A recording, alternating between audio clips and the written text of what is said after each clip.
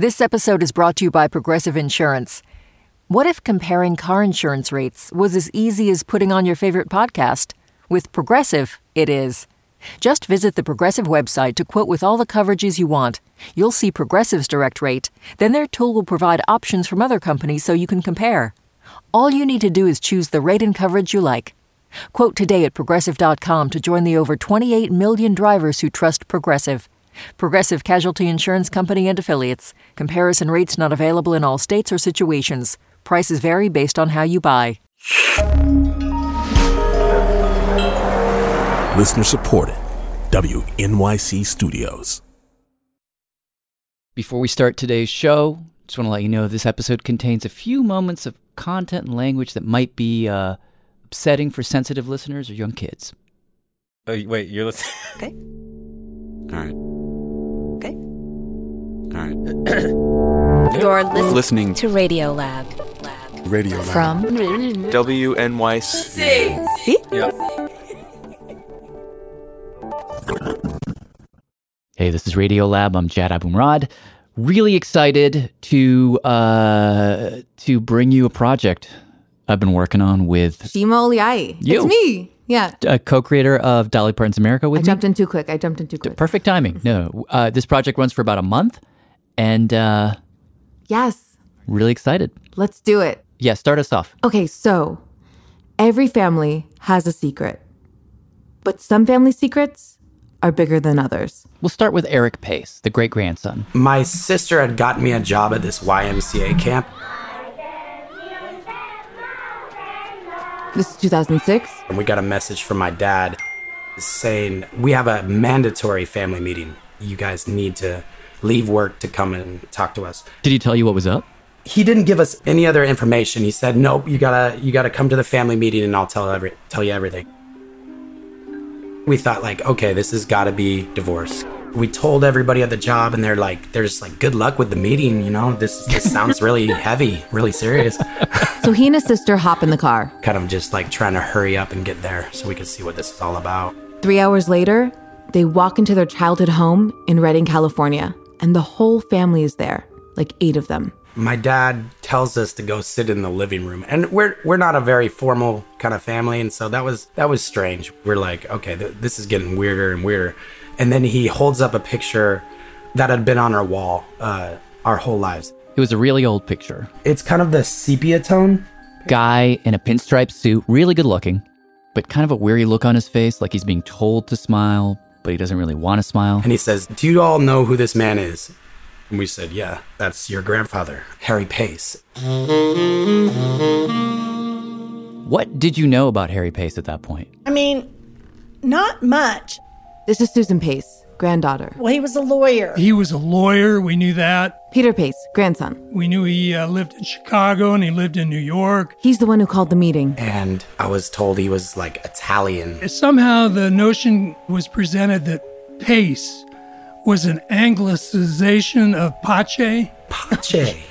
An Italian name. Oh, wow. They told me it means peace. And so I was like, like peace. Cool. You know, we grew up thinking maybe we're Italian. You put together Italian and lawyer. So we thought, oh, well, maybe he's a lawyer for the mob. We just kind of made this stuff up.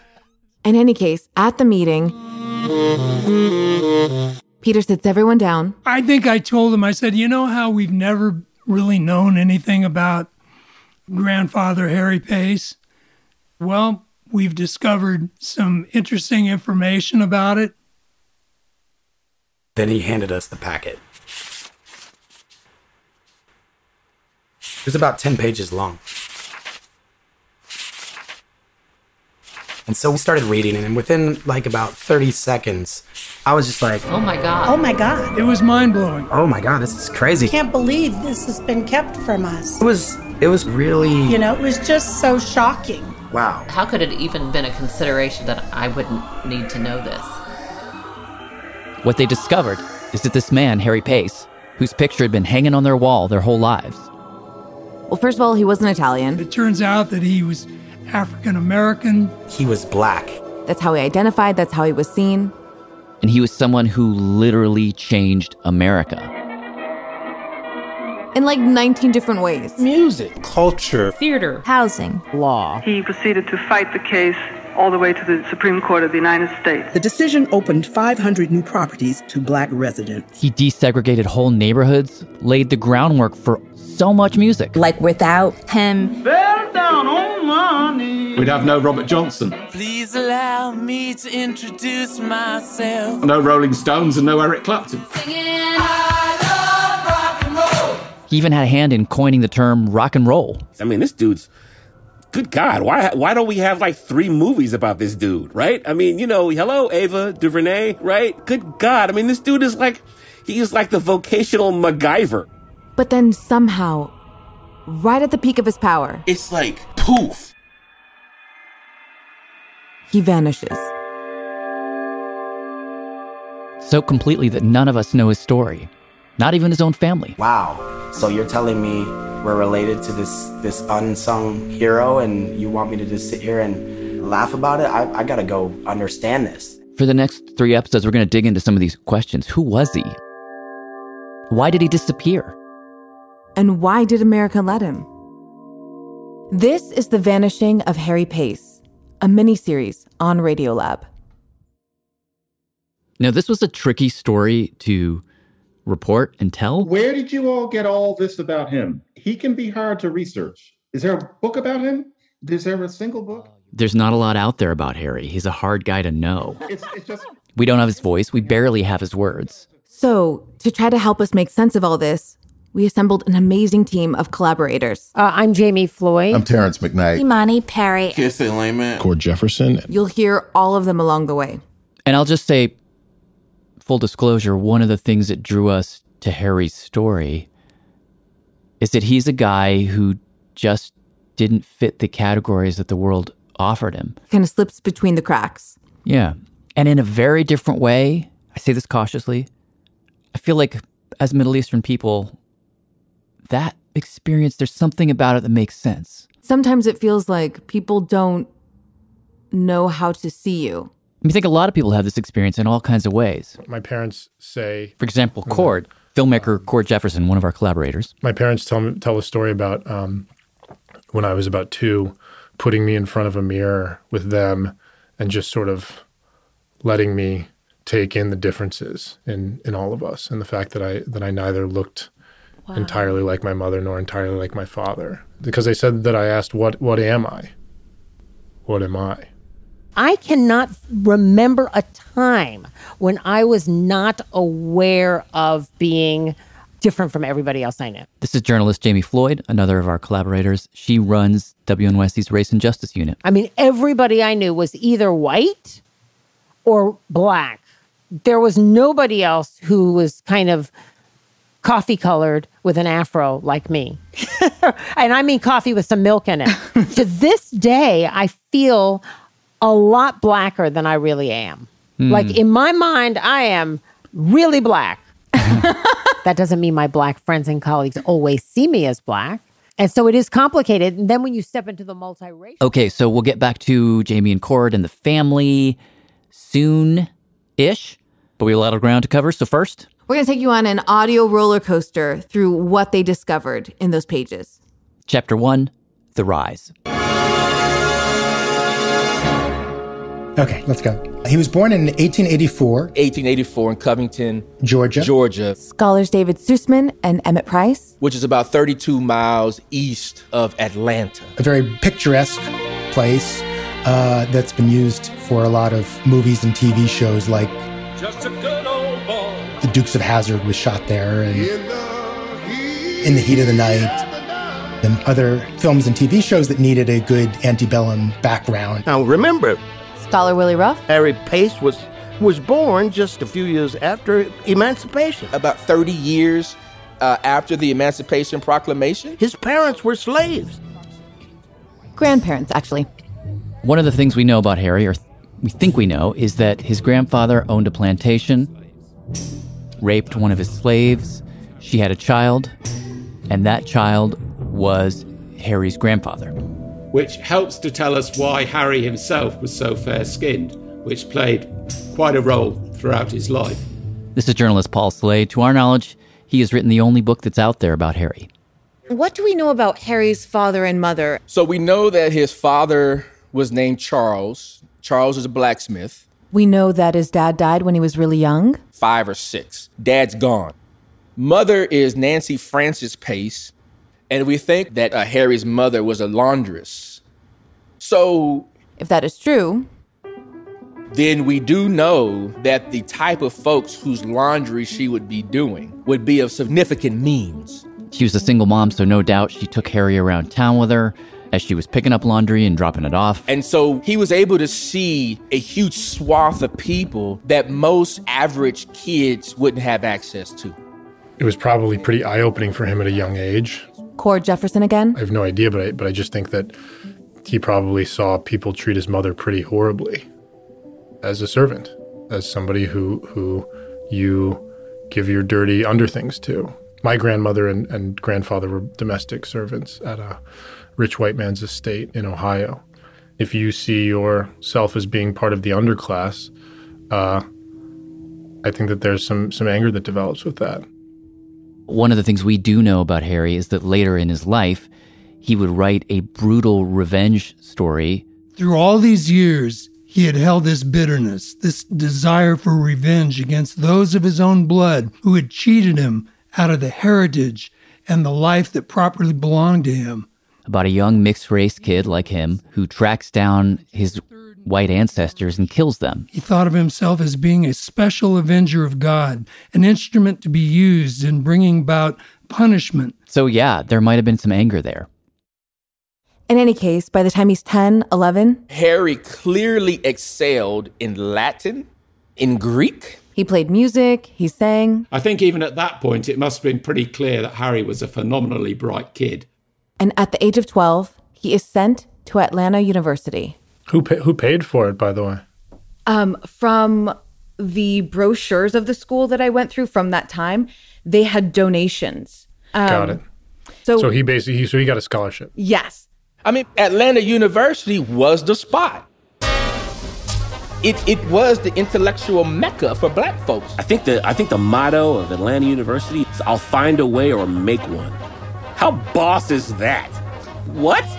I'll find a way or make one. Watch me. Professor Charles McKinney. Okay, so take us back to Harry. Like, what do we know about his life on campus? We know that when he gets to school, this cat was well-dressed. This dude... He's a handsome man. There's one picture you can find where he's about 17. Dark jacket, starched white collar. Closely cropped hair, wavy. Slight smirk. It seems, I would say, pleased with himself. All of the young black women would have fell for this dude. It's writer Casey Lehman, by the way. He couldn't be the country boy that he was from Covington. His first few years, he sings a cappella in the choir. Joins a debate team, writes for the school newspaper. He works his way through school. Working as a printer.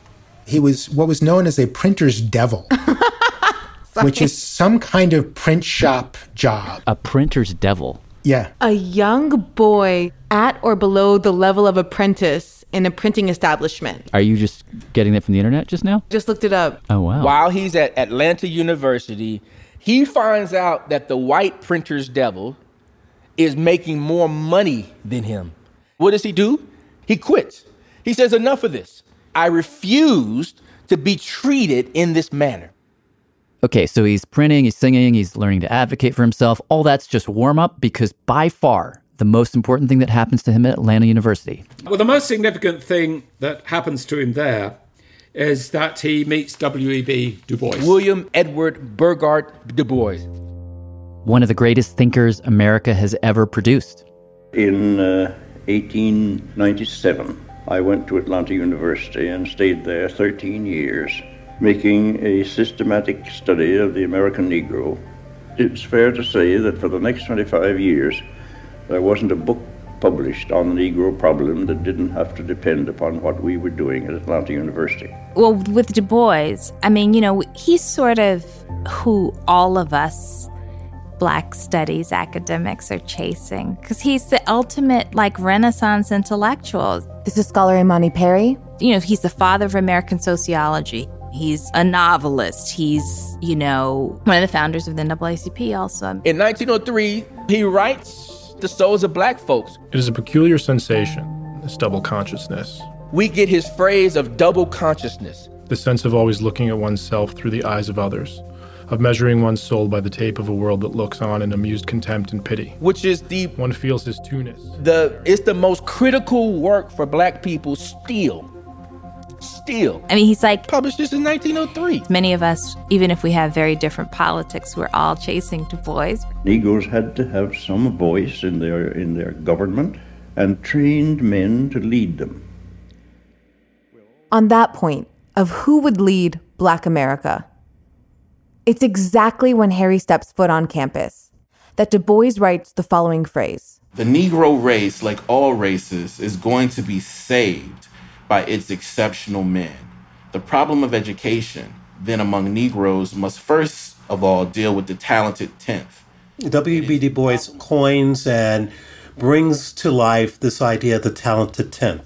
Scholar Bill Doggett. That African Americans, Negroes, only 35 years earlier slaves, could improve its lot in America by investing in the talented 10th, the brightest, the most intellectual of the race. Certainly, Du Bois was an elitist. But his idea was, I want to find people who can accomplish things that are so great that even the most bigoted white person can't deny it. And Harry was almost a personification of that, I think. In the talented 10th, Pace is number one. Okay, if we were to imagine then, Harry has just started there. Like, what would have been the first interaction like? Harry Pace would have heard about him. But then when he sees him, Du Bois is light-skinned. So you could only imagine Harry Pace following this guy around, trying to figure out what makes him tick. Easy to imagine that one day after class, he's like, "Excuse me, Mr. Du Bois, I have a question." And boom. I mean, you see this bond that's there. I mean, if we think about Star Wars, Harry Pace is the Padawan, to the Jedi Master, Du Bois. Yes, Jedi strength flows from the Force. W.E.B. Du Bois more or less adopts Harry. He recruits Harry to help him with some of his own research projects. He, I think, gives Harry the father figure that this fatherless kid has never had. And he also gives Harry a whole outlook. To be a race man, driven by a sense of service to black people. The talented 10th, that it's up to him to lift up the race. Double consciousness. It's up to him to see himself through the hostile white gaze and manipulate that gaze for his own benefit. In fact, later in his life, he would give speeches about how important it is to use public opinion to make equality happen. The question was, how do you do that? How do you show white America what Black America is capable of? That's after the break. This is Angela Babiars from San Jose, California. Radiolab is supported in part by the Alfred P. Sloan Foundation, enhancing public understanding of science and technology in the modern world. More information about Sloan at www.sloan.org. Science reporting on Radiolab is supported in part by Science Sandbox, a Simons Foundation initiative dedicated to engaging everyone with the process of science.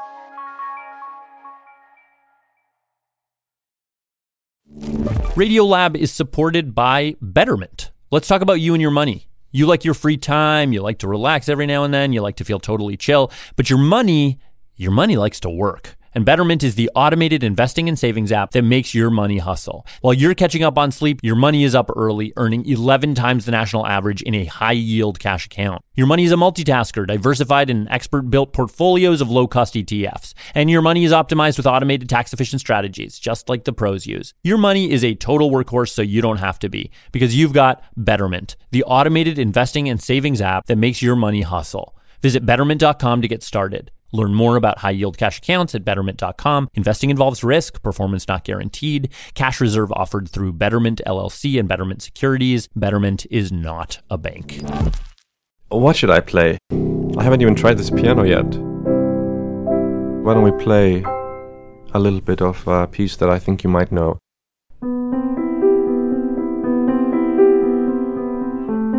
It's a new season of the Open Ears Project. I'm Terrence McKnight, here with stories from people who share the piece of classical music that guided them through some of the most important chapters in their lives. Listen now wherever you get podcasts.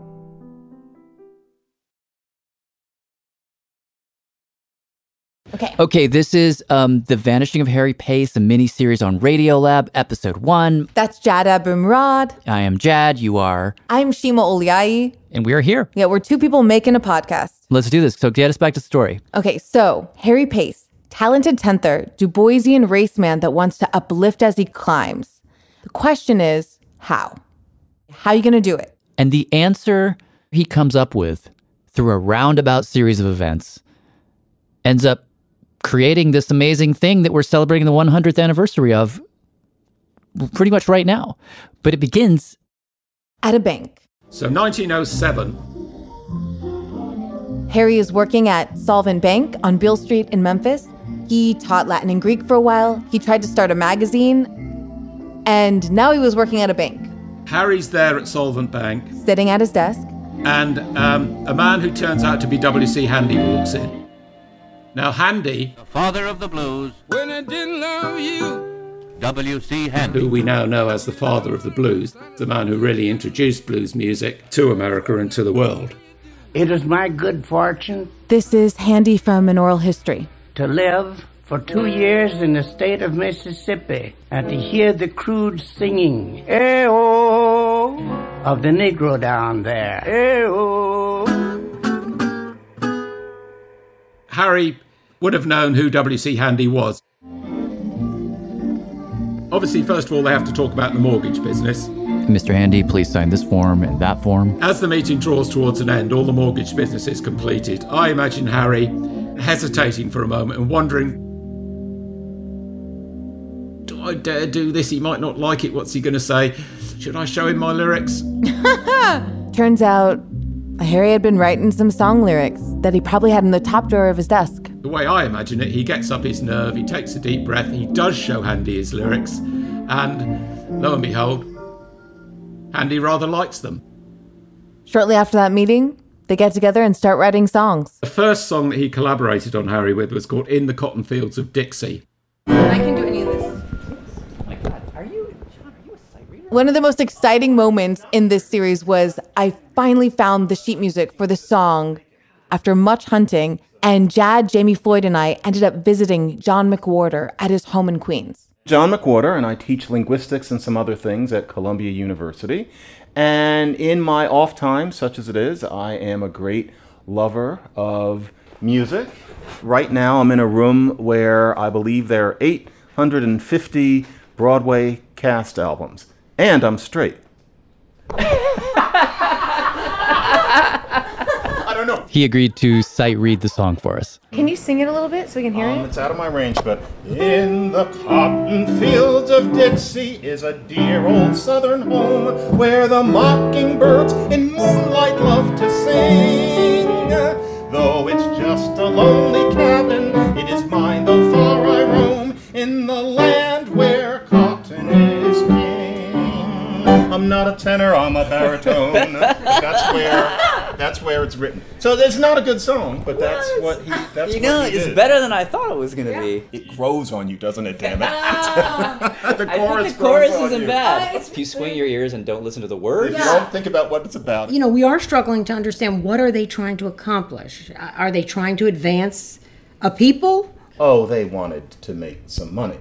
The they in this case was probably more Handy than Pace. Of the two of them, he was far more famous and far less political. And he knew that these plantation songs, they sold. There wasn't a market for conscious sheet music back then. But John, who are they writing this song for? Good white people who want to hear about that wonderful period when everybody was so happy in the South. Then you would bring, Trixie and Rebecca and Uncle Bill around the piano, and everybody would sing along to it, and then they'd laugh and clap and then, die of typhus or whatever. Bill, I can play this. Will you sing along with me? Oh, sure, honey. And so, in the cotton fields of Dixie is a dear old southern home where the mockingbirds, oh, get that Flossie, in moonlight love to sing. Okay, Wilbur, can you come do harmony with me? Well, I guess I could. Okay, so, just a lonely cabin, it is mine though far I roam, in the land where cotton is king. that's what this was for. And then Aunt Madge would bring some lemonade. Here you all go. Because this is their form of entertainment. That's all there was. This particular song, they wrote it, paid a guy $50 to publish it, and he ran off with their money, which is karmically something. I don't know. Then they make another song called Beale Street Blues. It sells pretty well. And then suddenly they move from Memphis to New York City. When they moved to New York, their goal is to set up shop in and amongst all of the other Tin Pan Alley houses. So all white. Which are all white-owned. We're going to compete with everybody else, show them we have just as good, if not better, material. Problem is, unsurprisingly, they run into a lot of racism. There are accounts of white music publishers literally accosting them in the street. Now, at this point, the way that things worked was the sheet music was sold in dime stores, and most of those stores were white-owned. So what Pace and Handy decided to do is they hired white piano players, song pluggers as they were called, to go into those dime stores and demonstrate their music. Oh, so would this be the thing where you'd walk into a place and you'd grab a sheet music and be like, I wonder what this sounds like. Mr. Demonstrator, can you play this for me? Right. Then they'd key it out? Or Miss Demonstrator, they were often women. Oh, they were women. Yeah, some of them. It's so interesting to think about the sheet music passing for black or white, just like, like a person. Right. This is historian Elliot Hurwitz. He says the strategy worked. They're making all this money. I mentioned 1918, 1920. Cablegram goes off in inquiry. Yellow Dog Blues. People love it. It sells huge numbers of recordings. Wah, wah, wah, wah, wah. And then?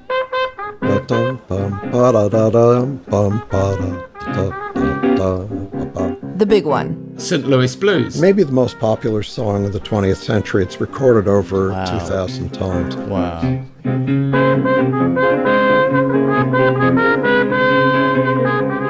There are St. Louis Blues recordings by Stevie Wonder.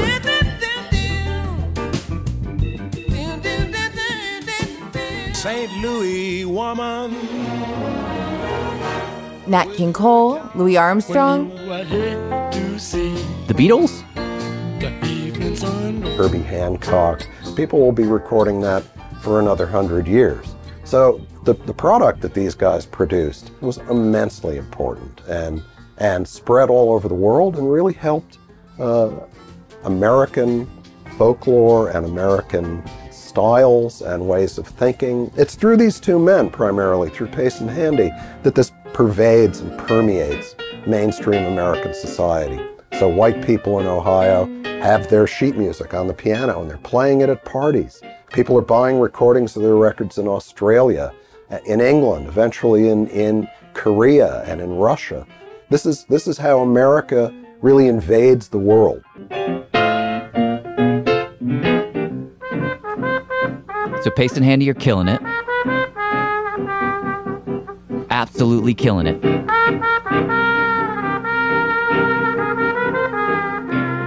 But at the height of their success, there is this sharp division. Handy is really stuck on sheet music. The old world of sheet music sales. He was 11 years older than Harry. He liked how things were going. But Harry, that's not what we wanted. He believed that records are the big new thing. Now, records at this point were just a few decades in, but people were just starting to get into them. Pace was like, let's do it. Handy said no. So right at the peak of their popularity, with barely any notice, he quit. He rolled out. He was like, enough. I'm done.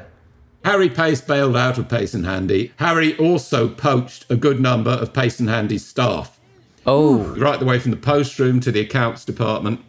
Mostly people in their 20s. Do we have any idea how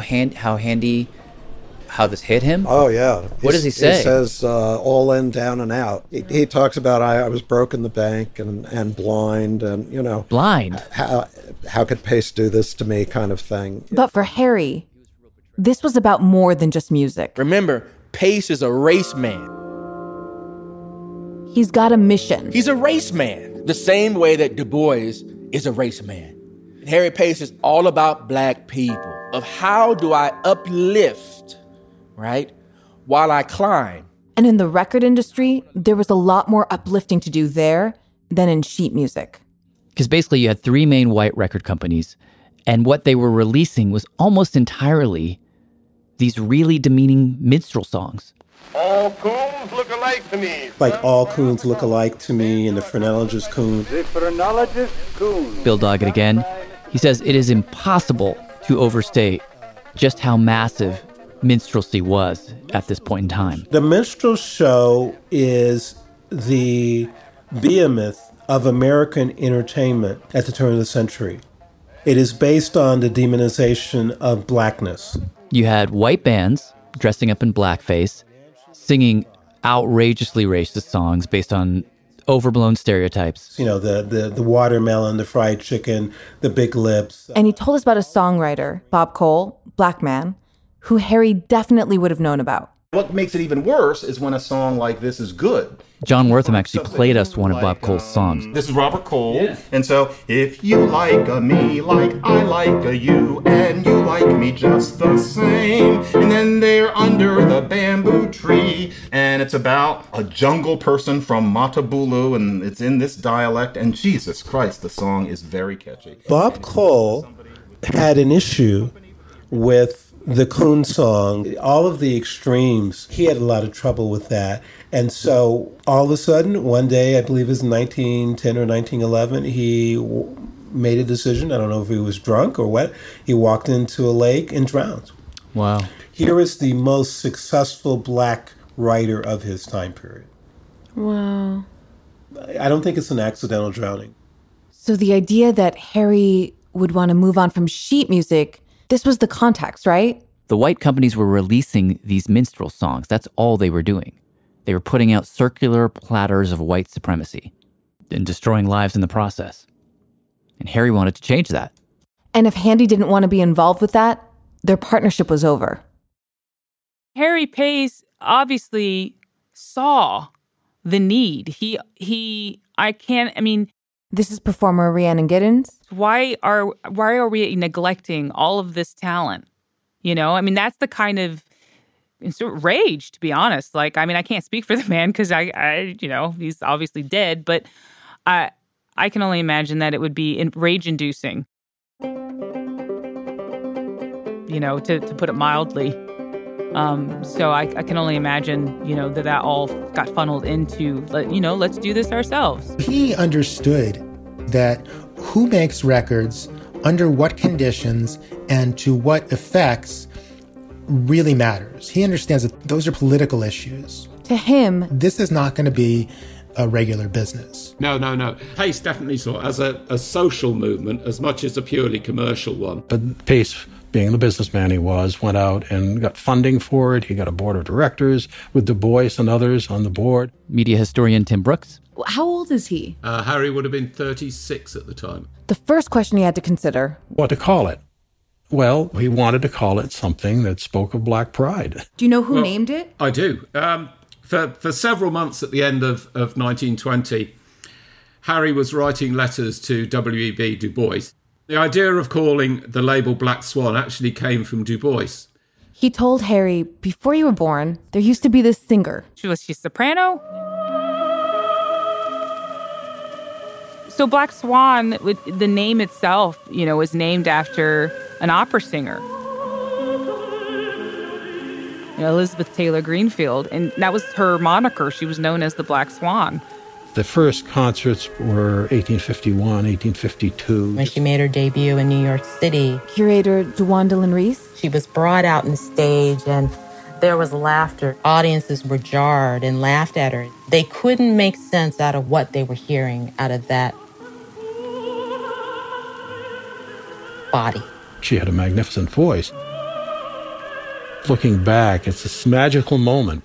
Even in slavery days, when a black woman could command this kind of attention. So that was very much in the air. So in May of 1921, almost exactly 100 years ago, Harry Pace launches Black Swan. When he launches the company, it is hailed in the black press.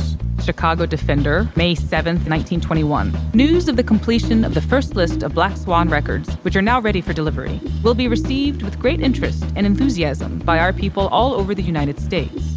When the announcement was made that a company had been formed to manufacture phonograph records by our artists, a great uproar was caused among white phonograph record companies who resent the idea of having a race company enter what they felt was an exclusive field. They could see what a huge deal it was.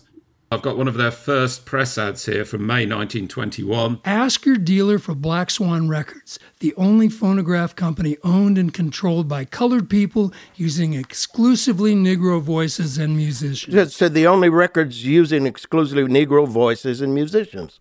Yes, that was a slogan and a fact. You remember FUBU? FUBU runs the fashion world. FUBU clothes. FUBU, right? The style, the vibe, the feel. For us, by us. This was the 1920s version. I'm just keeping it real. All stockholders are colored. All artists are colored. All employees are colored. And what did they release? What was their first record? There was At Dawning by Ravella Hughes. Okay. And For All Eternity.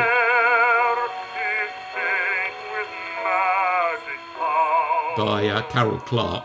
It's more opera-y than I expected. Well, this is classic Talented Tenth stuff. Uplift the race by trying to encourage people to listen to better music, quality music.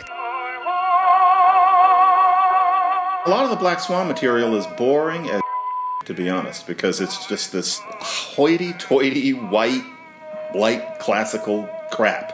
But I get why he recorded it, because the idea is to show that black people could do that too. So At Dawning comes out, and Harry releases a couple other classical records. How did these do? Did anyone buy them? Yeah, I mean... They sell only $674.64 worth of records. Wow. So at that sort of level, they're not going to survive too long. And so now he has to figure out, what is he going to do? This is one of the many moments we wish we could get in Harry Pace's head, but we can't. There are no journal entries, there's no letters to go to. But we can say that it probably hit him pretty hard. Like, we know he had a stubborn will, but we also know that when he met failure at other times in his life, it really rocked him. There's a short account from a writer named Mara Stewart, who apparently knew Pace personally, and he describes a moment after Atlanta University when Harry was working on Beale Street trying to start a magazine with W.B. Du Bois. It failed, and as he describes it, Harry looked out the window and, quote, "There was the Mississippi River, swift and deep, at the foot of Beale Street."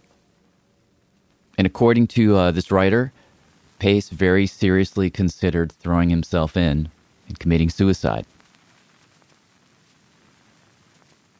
And maybe that's how he felt at this point. But then, a very lucky break that would change him and American music forever. Can you describe the moment where all of the fortune changes? So, Harry Pace, trying to figure out what they're doing. It's 1921. Harry walks into a bar called Edmund's Cellar in Harlem. It's the spot. This place is small. Seats maybe 150, 175 on a good day. But on that night, these folks are jammed in, elbow to elbow. They'd all come to see this one hotshot 21-year-old. And you imagine just a very tiny spotlight on her. Down in Georgia, got a dance that's new. Ain't nothing to it, it's easy to do. Call, shake that thing. And she is amazing. Oh, shake that thing. So full of life. Some artists, I'm getting sick and tired. you listen to them, you can have light conversation, and they're the backdrop. But when Ethel Waters sings, now the old folks are doing it. She is the oxygen in the room. But the old folks learn the young ones what you do about shaking that. Harry is spellbound. I come along in that era. I was working in nightclubs. That laugh of hers. Oh. Willie Ruff got a chance to interview Ethel Waters about those early days. I can't tell you what a thrill it is for me, these 45 years later, to hear her voice. They called me then Sweet Mama String Beans. Sweet Mama String Beans. That's because I was so thin. And you got it before you started in show business? Yeah, but I was awfully thin. That was one of the things the Lord stopped me from grieving over me, because I was always a tall child. She was tall, elegant, pretty. I got rhythm. She could dance. I got music. She was a good dancer. She did the shimmy. The buzzard lope, the Charleston, of course. You know that song, Back That Thing Up? She knew how to back that thing up. Ethel Waters is like one of those entertainers. I wish I would have been alive to see her on stage. She can get something across. I could sing, dance, talk, and whistle. I'd make you laugh and I'd make you cry. Make you laugh and I'd make you cry. To me, baby, I got to tell the story. When I say a thing, I'm envisioning a picture. And I'm trying to paint that picture for you to see. I want you to see what I see.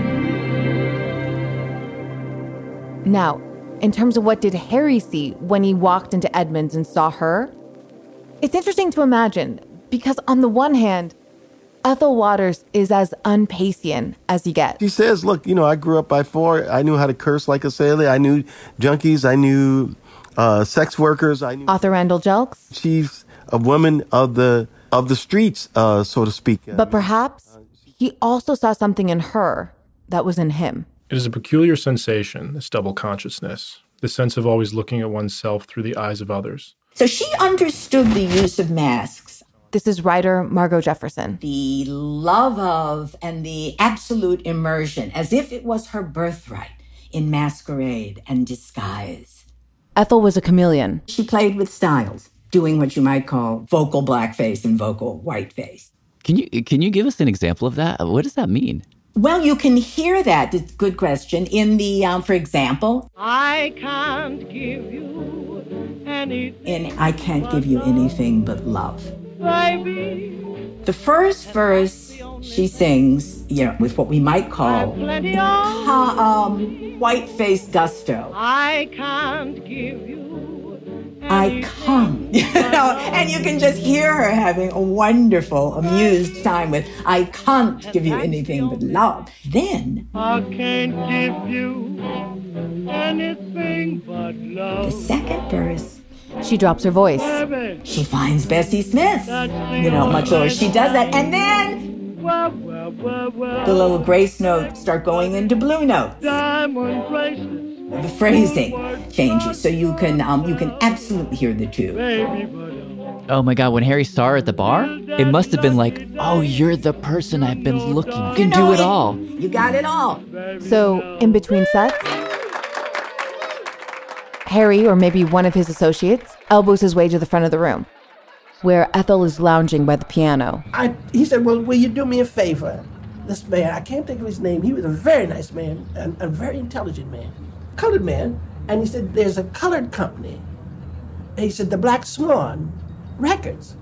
He said, why, the Black Swan is starting out, and that was Pace and Handy. It was actually just Pace. And I knew both of them. I knew Mr. Pace from Memphis, Tennessee, when he was in the insurance business, and I knew Handy and they was in the music publishing business, because you had to get permission from him to sing the St. Louis Blues. But I knew that. And they had this little office on 139th Street down in the basement.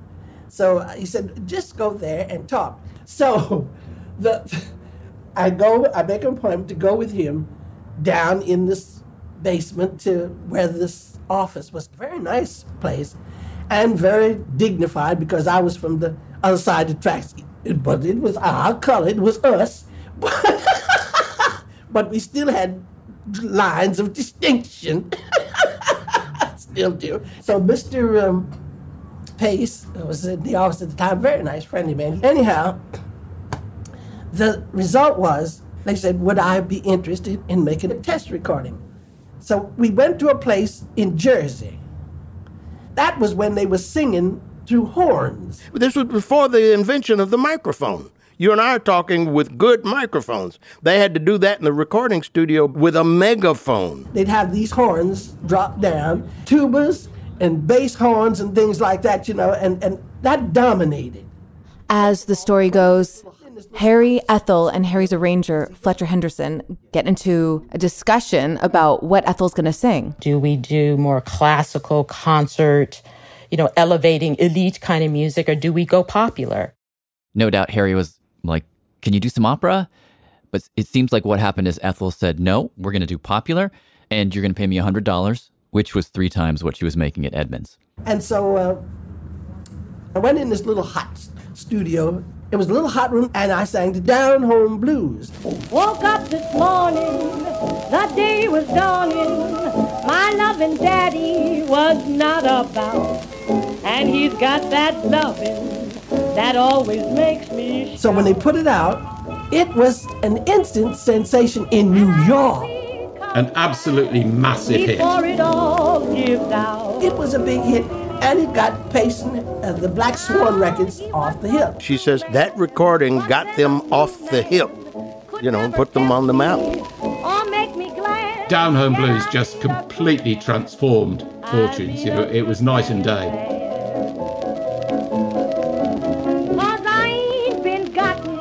That don't mean I can't be had. The success of Down Home Blues was so big, it kept on going back to the press again and again. Some because I'm snappy. Some call me honey. Quite a few think I got money. Harry always used to claim he sold 500,000 copies of Down Home Blues in 6 months. Probably a bit of an exaggeration. Harry is hyping it up for all he's worth when he gives that figure. But it's hard to appreciate. Music of the past can sometimes sound really far away. It's hard to appreciate what an atomic bomb Ethel was. You could argue that from this moment forward, she became the first crossover artist in American history. She was Beyonce before Beyonce, right? I mean, she was on stage, she was in the movies, she was a recording star, so she's a superstar. As soon as Ethel hit, Harry basically does a 180 from opera to blues. And he starts spitting out press releases full of lies just to stoke the hype. So this was dated December 24th, Christmas Eve, 1921, in my newspaper, the Chicago Defender. How I loved that paper. Ethel must not marry, sign contract for big salary, providing she does not marry within a year. This is the contract? Ethel Waters has signed a unique contract with Harry H. Pace, which stipulates that she is not to marry for at least a year, and that during this period she is to devote her time largely to singing for Black Swan Records. It was due to numerous offers of marriage, many of her suitors suggesting that she give up her professional life at once for domesticity, that Mr. Pace was prompted to make this step. Side note, Ethel Waters was openly in a relationship with a woman. Harry would have known this. She was dating another woman named Ethel, a dancer, and they were famous in Harlem for getting into screaming matches in the streets. New York Age on the must not marry contract. But she played along. Upon receipt of these documents, Miss Waters is reported to have smiled and prominently attached her signature to the contract, which was returned to New York without delay. Miss Waters' contract makes her now the highest salaried colored star in the country. There is no diminution in the number of prospective swains. I'm sorry. Swains is a word that we should bring back. Information is to the effect that there is no diminution in the number of prospective swains, however, and that each city visited adds its quota to the list of victims. This is an amazing sentence. I mean, what a beautiful... She must have felt amazing. This is in the newspaper. Oh my God, yeah. It's just like everybody's famously aroused by you. In any case, only a few months after that big hit, after Ethel signs the contract, Harry was getting the tour underway. They start touring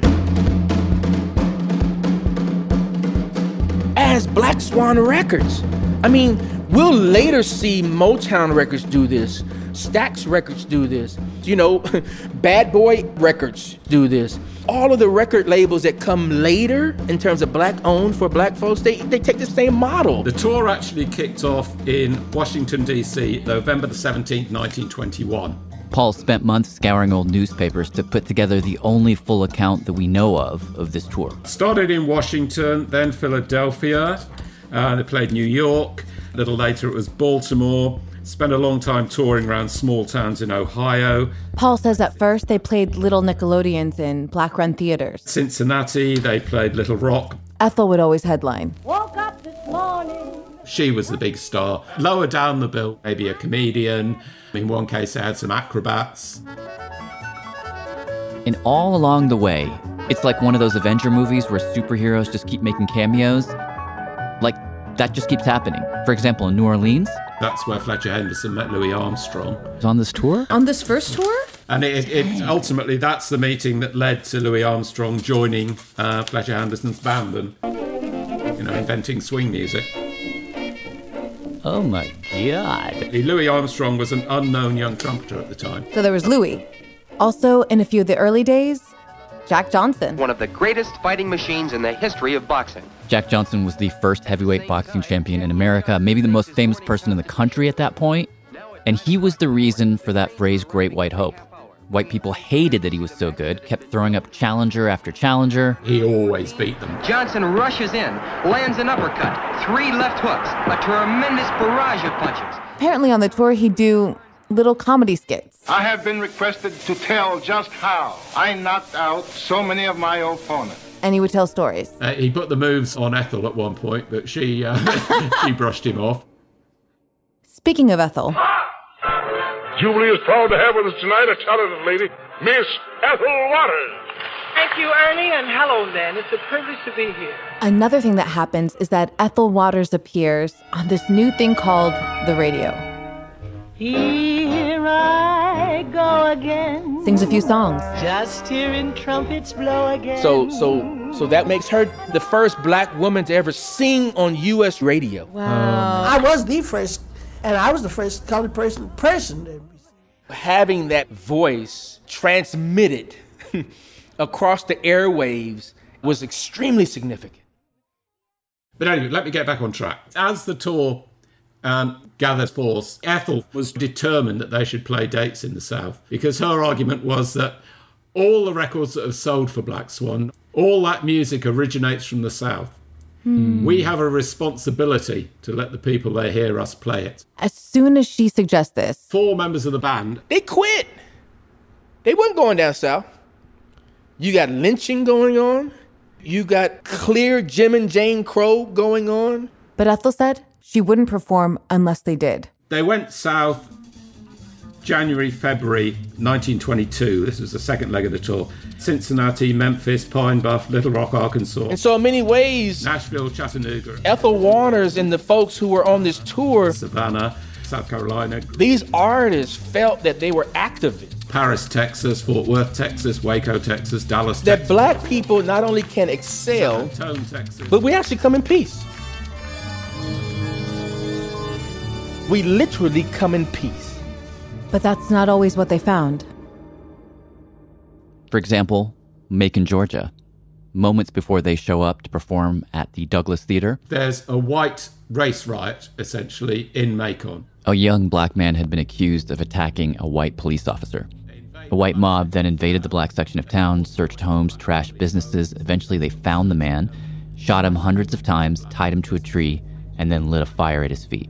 They then take the body, they throw it into the back of a truck, and they drive it into the centre of Macon's black neighbourhood, which is where this theatre, the Douglas Theatre, is. And they, depending on which account you believe, they either throw the body actually into the lobby at the Macon, or they throw it up against its main entrance. I played Macon, Georgia. Here's Ethel remembering that moment many years later. And I got there just a few, they had just removed, say, about a half hour before I got there, the remains of a person that had been lynched, a man that had been lynched. And you never sense the pall that comes over. It just, you could feel it. You didn't see nothing. But 10 years later, when Irving Berlin writes the song Supper Time, Supper time for Ethel, which is an anti-lynching song, that's the incident that Ethel thinks of to fuel her performance. When Mr. Berlin was telling me about how to protect. I only had to remember. Somehow I ain't able, 'cause that man of mine ain't coming home no more. The grief and the fear.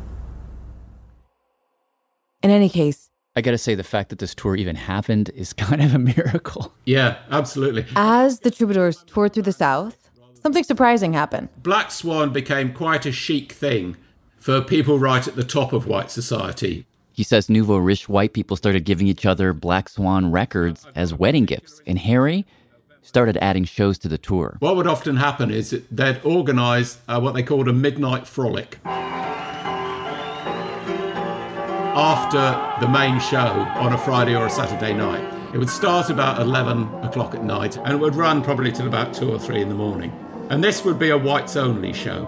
Is this like the equivalent of Brooklyn hipsters coming in and slumming? Yeah, I think that's probably right. One of the strangest, most amazing details of this tour is that at a few of these midnight shows, for Ethel Waters' big entrance, the electrician would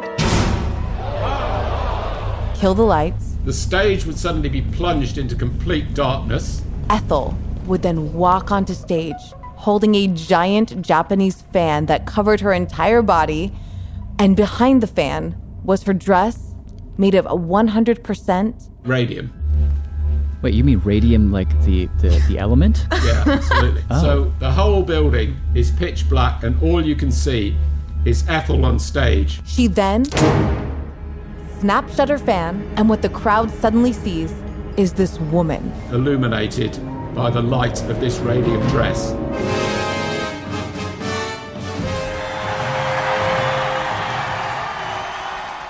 And, you imagine the whole house just going crazy. Wow. That's This is 1922. It's so good. No one would have seen anything like that. That is crazy on so many levels. It was Black Swan Records' most incandescent moment. But ultimately, that was the beginning of the end. Almost, yeah. I mean, it's like a wave cresting and breaking. Everything was brilliant. It looked as if, the company's good luck would never end, and then suddenly the wave crashed. And everything just went to... Chapter 2, The Fall.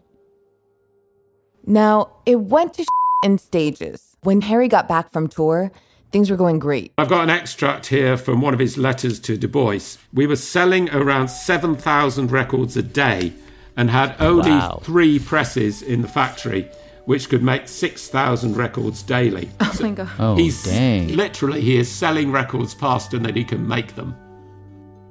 Desperate to keep up, he buys an entire record pressing plant in Long Island. And then the white response, that backlash. The white record owners got pretty pissed. September the 1st, 1922, you've got workers at the plant, they're shoveling coal into the furnace which powers the plant. And one of them discovers a 3-inch shell in the coal. They discover a bomb. Chicago Defender, September 16th, 1922. At the Black Swan plant. Just where the bomb came from could not be ascertained. The officials of the company were alarmed at first, lest it were the work of white competitors. The Daily News carried a picture of the bomb, which was of unusually large size. And if that shell had gone into the furnace, it would have blown the whole place up. Yeah, I have in my hand here a letter from Harry Pace to the board of directors of Black Swan Records. During the past few months, we have been the target of attack from our competitors. The desire seems to be that we must be put out of business by any means, fair or foul. The white labels had woken up, and they were coming after Harry. The white backlash. It was clear then that there was profit to be made producing and distributing music for black people. Harry's success had proven to the white companies, there's a market here. There are over 12 million colored people in the United States. There are millions of people who have money and don't want to buy minstrel songs. So all of a sudden, in the space of just a few months, just about every record label, every white-owned record label, launches its own specialist Race Records imprint. My dear Dr. Du Bois, The summer has been very dull for us. The white companies have, every one of them, gone in for colored business, teeth and toenail.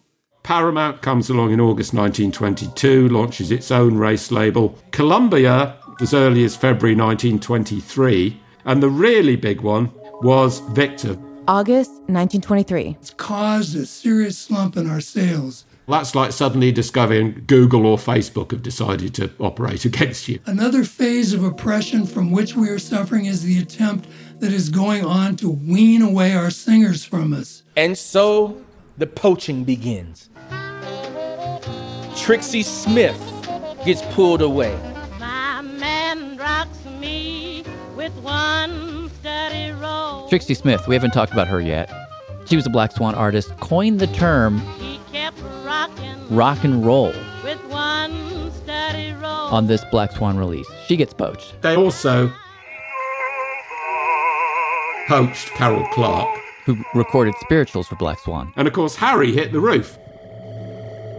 There's a very good news report from the Chicago Defender. It says, Mr. Pace is advised by his attorneys that another company has bribed certain dealers to damage their Black Swan records before selling them to consumers, with a view of making the consumer feel that the race product was sent out in that condition and to cause him to cease buying them. Oh, man. If I'm Harry at this point, I'm hiring some thugs. Yeah.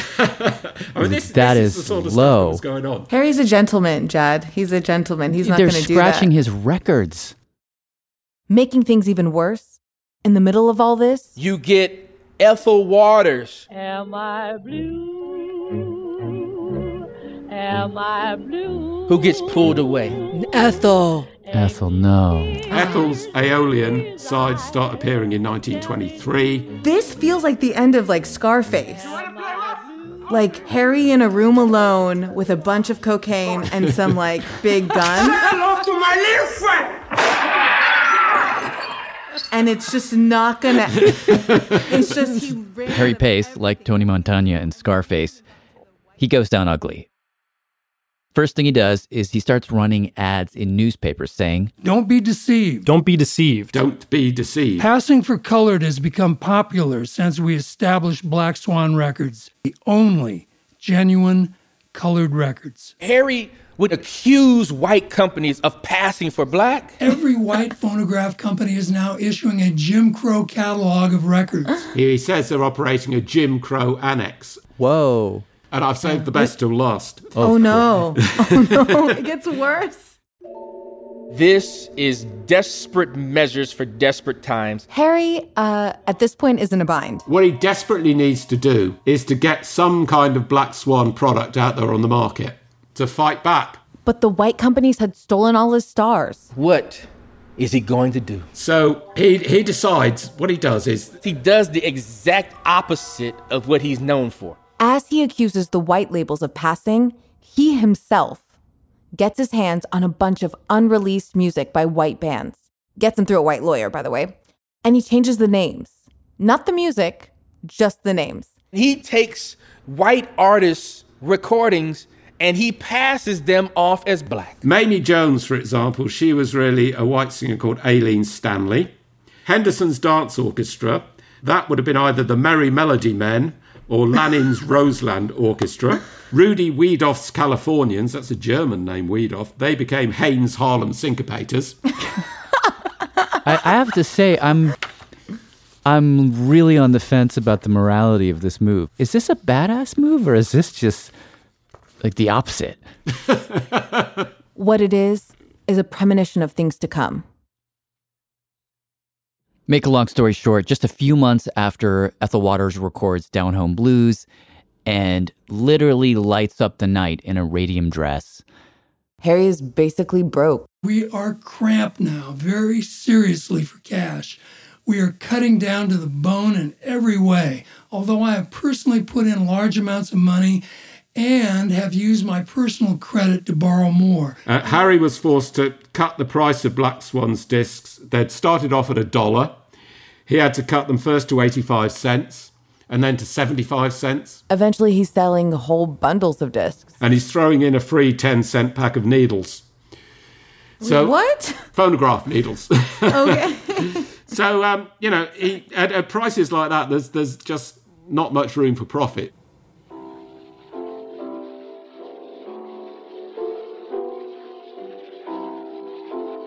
Harry holds out for as long as he can. But then ultimately, Chicago Defender, April 19th, 1924. He sells Black Swan to Paramount Records, a white company. White combinations of white businesses are frequent. It does not often occur where there is a combination of a white and a racial business. It is of more than local interest, therefore, to note the recent consolidation of the phonograph record business of the Paramount, a white organization, and the Black Swan. Black Swan Records came and went in just 2 years. But if you think about it, if you think about what came before and what came after, it was a pretty gigantic domino to fall. Black Swan really hastened the process of the white labels giving black artists a chance. And it only needs to be a couple of years for Robert Johnson to have died before he ever recorded a note. That process had been delayed by just a couple of years. We'd have no Robert Johnson. And with no Robert Johnson, oh my God, you've got no Rolling Stones and no Eric Clapton. That's weird to imagine. Once you take that brick out, the whole tower starts to look pretty shaky. I mean, it's all historical speculation, really. Here's what we'll say.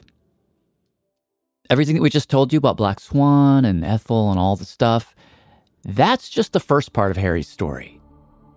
This guy lived 5 lifetimes in one. And the craziest part is yet to come. There is a conspiracy. They threatened my family. They threatened Harry Jr., your father. They threatened Josephine. It's like, poof, that's haunted. In the next episode, Harry's record roulette starts to spin out of control. So after 60 years of battle, how many more years did he owe you, right? How many more years did he owe? That's on the next episode of The Vanishing of Harry Pace. The Vanishing of Harry Pace was created by Jad Abumrad and Shima Oliai and is presented as a collaboration between Awesome Audio, Radiolab, and Radio Diaries. The series is based on the book Black Swan Blues, The Hard Rise and Brutal Fall of America's First Black-Owned Record Label by Paul Slade. We had original music from musician Hania Rainey, her song Buka off the album Essia. Our editorial advisors are Kiese Lehman, Imani Perry, Cord Jefferson, and Terrence McKnight. Jamie Floyd is our consulting producer. Our fact checker is Natalie Mead. Series artwork was created by Katia Herrera, and special thanks to Nellie Giles, Ben Shapiro, and Joe Richmond. Next episode is right on the heels of this one. Thank you for listening. Yeah. Radiolab was created by Jad Abumrad and is edited by Soren Wheeler. Lulu Miller and Latif Nasser are our co-hosts. Susie Lechtenberg is our executive producer. Dylan Keefe is our director of sound design. Our staff includes Simon Adler, Jeremy Bloom, Becca Bressler, Rachel Cusick, David Gable, Maria Paz Gutierrez, Sindhu Nyanasambandam, Matt Keelty, Annie McEwen, Alex Neeson, Sarah Kari, Ariane Wack, Pat Walters, and Molly Webster, with help from Sarah Sandbach, Karine Leong, and Candice Wong. Our fact checkers are Diane Kelly and Emily Krieger.